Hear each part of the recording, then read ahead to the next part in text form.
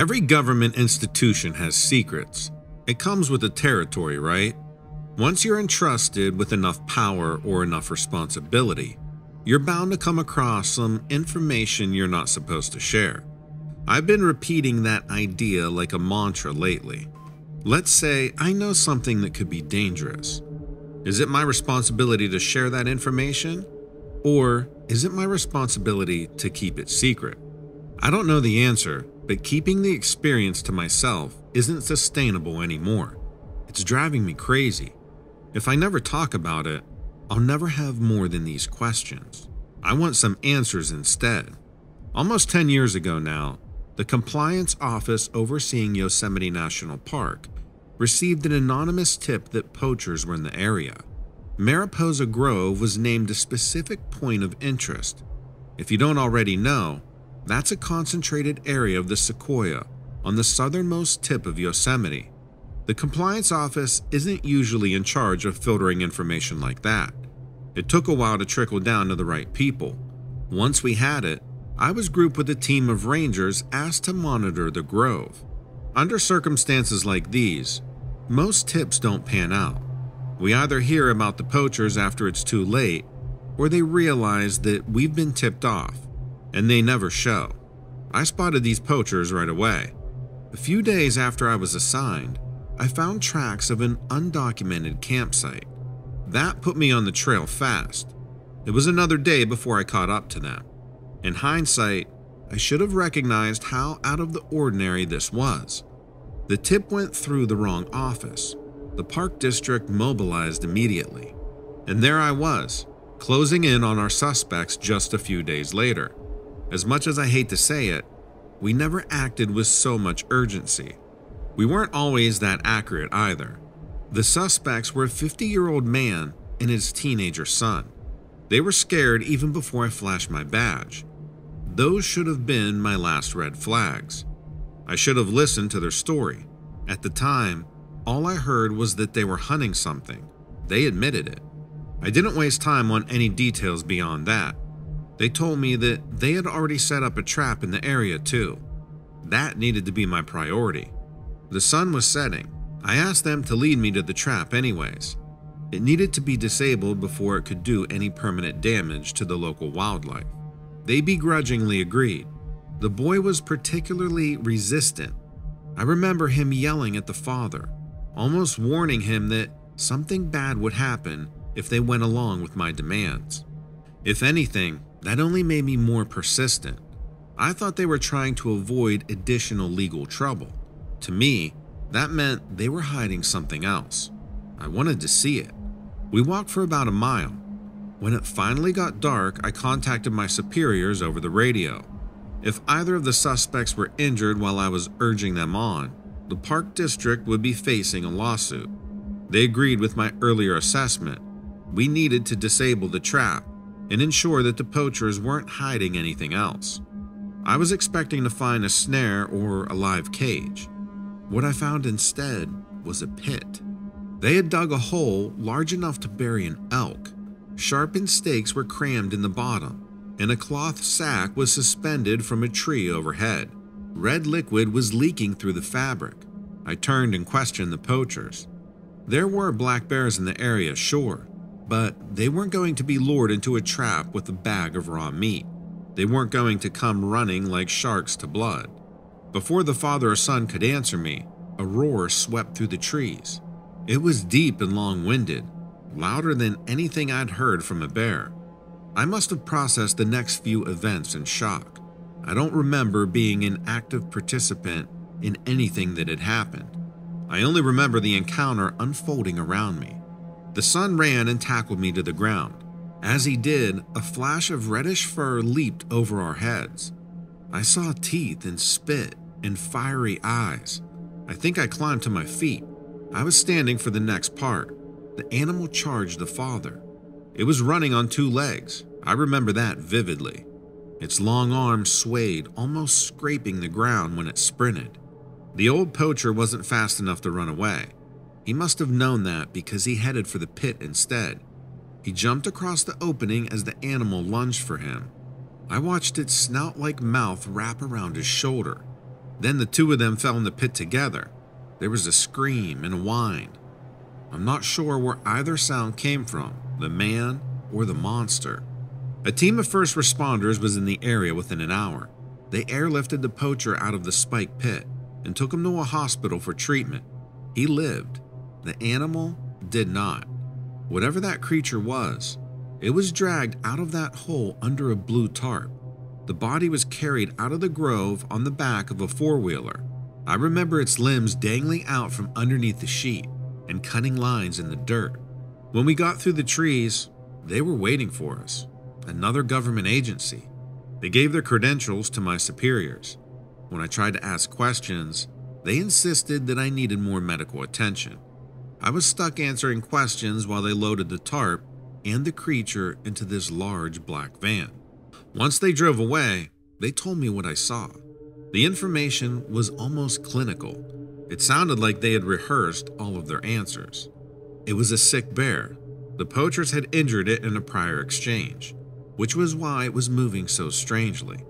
The father and son, they said, were members of a notorious group of illegal hunters. I'd done the Park Service a great favor, they said. I chose to believe them. I chose to believe them for years. Each night when I couldn't sleep, I chose to believe them.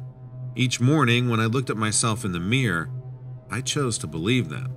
Now, I'm not so sure.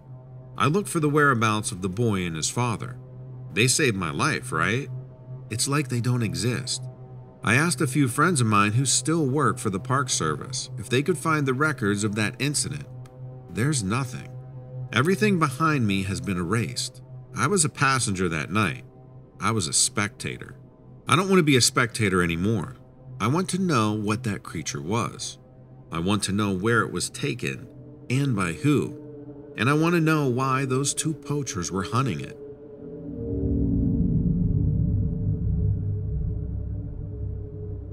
I really enjoy hiking. I like finding cool things on the trails. Stones, leaves, mushrooms, little pieces of bark, and even tiny insects and things like that. It helps me clear my mind to do things out in nature. So when the weather is right, or if I start feeling a bit antsy, I'll go for a stroll. It was May when we started to get a lot of rain. It's one of my favorite smells. So I'd usually hold out until I saw clouds in the sky. My friend was supposed to meet up with me that day, but they weren't feeling very well. I didn't want to sit inside, so I decided that I knew the trail enough to go out on my own. I had done it plenty of times before, going on the trail alone, and it would give me more time and space to just let my mind be free. I put on my raincoat and my boots. I grabbed my satchel so I might be able to collect some fun things, and I headed out the door. The trail wasn't a far drive. It was just a few miles from where I lived. I pulled into the parking area. I wanted to make sure that I didn't leave anything important behind. So I checked my back seats and glove compartment. I typically bring a water bottle, a flashlight, and a pocket knife, just in case. I grabbed this stuff and a compact umbrella because I had been hoping for rain. I shoved it all into my satchel and I headed onto the path. It had rained the day before, so I could still smell the wet leaves in the dirt. The ground was pretty slippery, but once you get going, you kind of get used to it. This particular trail was known for having lots of wildlife. I had seen plenty of birds, a few snakes, and some squirrels and raccoons, and once I saw a few deer. I hadn't seen anything super threatening. Well, other than the snakes. I do hate snakes, but not like a wolf or anything like that. Nobody seemed to be on the trail that day, or the day before. I didn't see any footprints in the mud. To be fair, it was rather early in the morning when I went, maybe earlier than the average person would like to go for a hike. But it didn't deter me at all. I knew the trail, like I said. The clouds were definitely getting more and more dark as I hiked. I could tell that I'd get what I'd asked for. Honestly, looking back at it all, I do regret it. I started to feel tiny raindrops fall into my hair. I took out my umbrella. It wasn't pouring yet, but you could count on it getting to that point in a matter of seconds. So I'm just soaking up the environment and the ambience when I hear this strange sound in the distance. It sort of sounded like a weird high-pitched shrieking sound. So I looked around. I thought maybe it was a deer, but I'm not a wildlife expert. It could have been something else, or it could have been nothing at all. And with the rain that started to pick up, I could have just been hearing normal noises.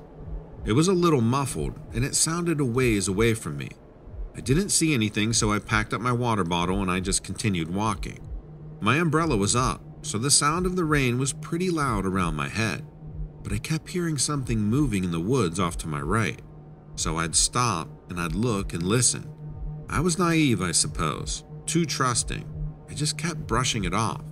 The rain is knocking some branches around, because that's what it sounded like, branches being disturbed.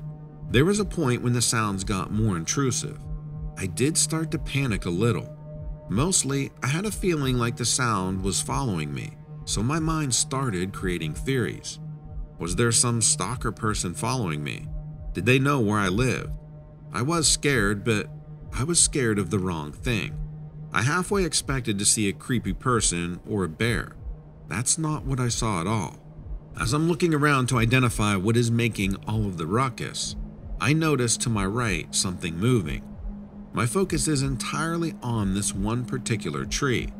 The trunk of the tree is decently thick, and there's plenty of branches on it. But then I started to realize that some of the branches I had been looking at weren't really branches at all. They were antlers. My heart kind of relaxes. It's just a deer following me through the trees, no big deal. I take my eyes off of it. I turn backwards towards the path and take a couple of steps when I hear something behind me.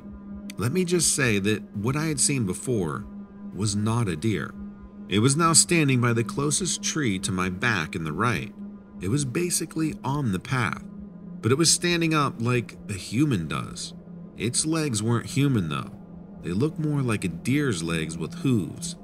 Its body almost looked like it could easily camouflage with a tree because it seemed very, frail. It looked like its limbs could have been branches because of how thin they were. It literally looked like part of the tree. The only thing that helped me realize that I wasn't looking at a tree, other than its quick movement, were its eyes that seemed to glow kind of like an animal's eyes in the dark, and the weird deer skull that it was wearing on top of its face. As quickly as it appeared, it was gone. I didn't even have time to grab my pocket knife. I don't know if I trust my eyes, if I'm being completely honest. It all happened so fast.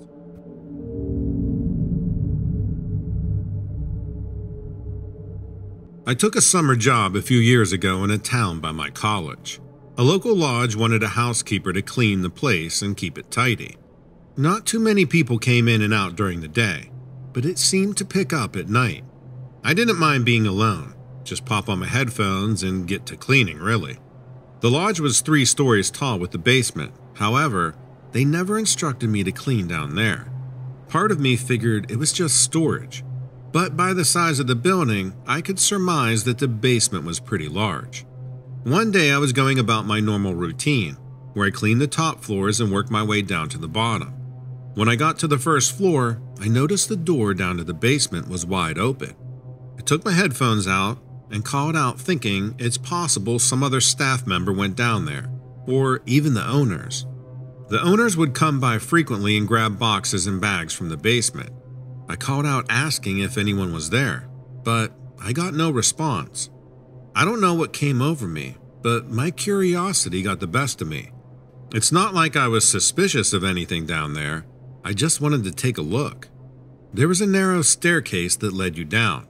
I think I took about 3 steps before I heard someone call me. I gasped and turned quickly to see the owner. Immediately, I apologized and explained that the door was open. He chuckled a bit and said, "You're not in trouble. I'd be happy to give you a tour." He led me down the narrow staircase, and just as I suspected, the basement was huge. It wasn't your typical dark and dingy basement. To my surprise, it was super clean and well lit. A brick fireplace stood erect in the middle of the room, and boxes of holiday ornaments lay in the corner. The owner walked with me around to the corner where a vacant walk-in freezer remained.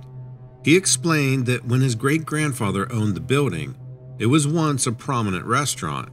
He told me he didn't have the heart to tear any of it down when they built the lodge on top. After he was done giving me a tour, he led me upstairs. Nothing much to see down there, but it is a bit private, he said. Given what he told me about the basement and how it was essentially a shrine of the remains of his grandfather's prominent restaurant, I didn't question anything. He told me sometimes strong gusts of winds open the door, but if it ever happens again, just close it and go about my duties. I went about my task for the day, but kept recalling the layout of the basement. The first thing that struck me as odd was the fact that there were no windows in the basement or any airflow. So how could gusts of wind prompt the door open? I recalled the walk-in freezer and wonder why they didn't put that one to use. There was one smaller one on the first floor, but the size of the one in the basement would fit so much more.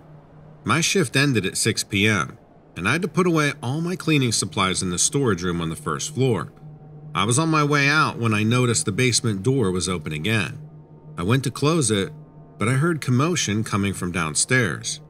I leaned it to see if I could hear voices, but only heard scuffling. On the off chance it was someone who wasn't supposed to be there, I didn't want to call out and alert them. I quickly and quietly tiptoed over to the supply room and grabbed a broom. It wasn't much, but it was the best weapon I had on hand.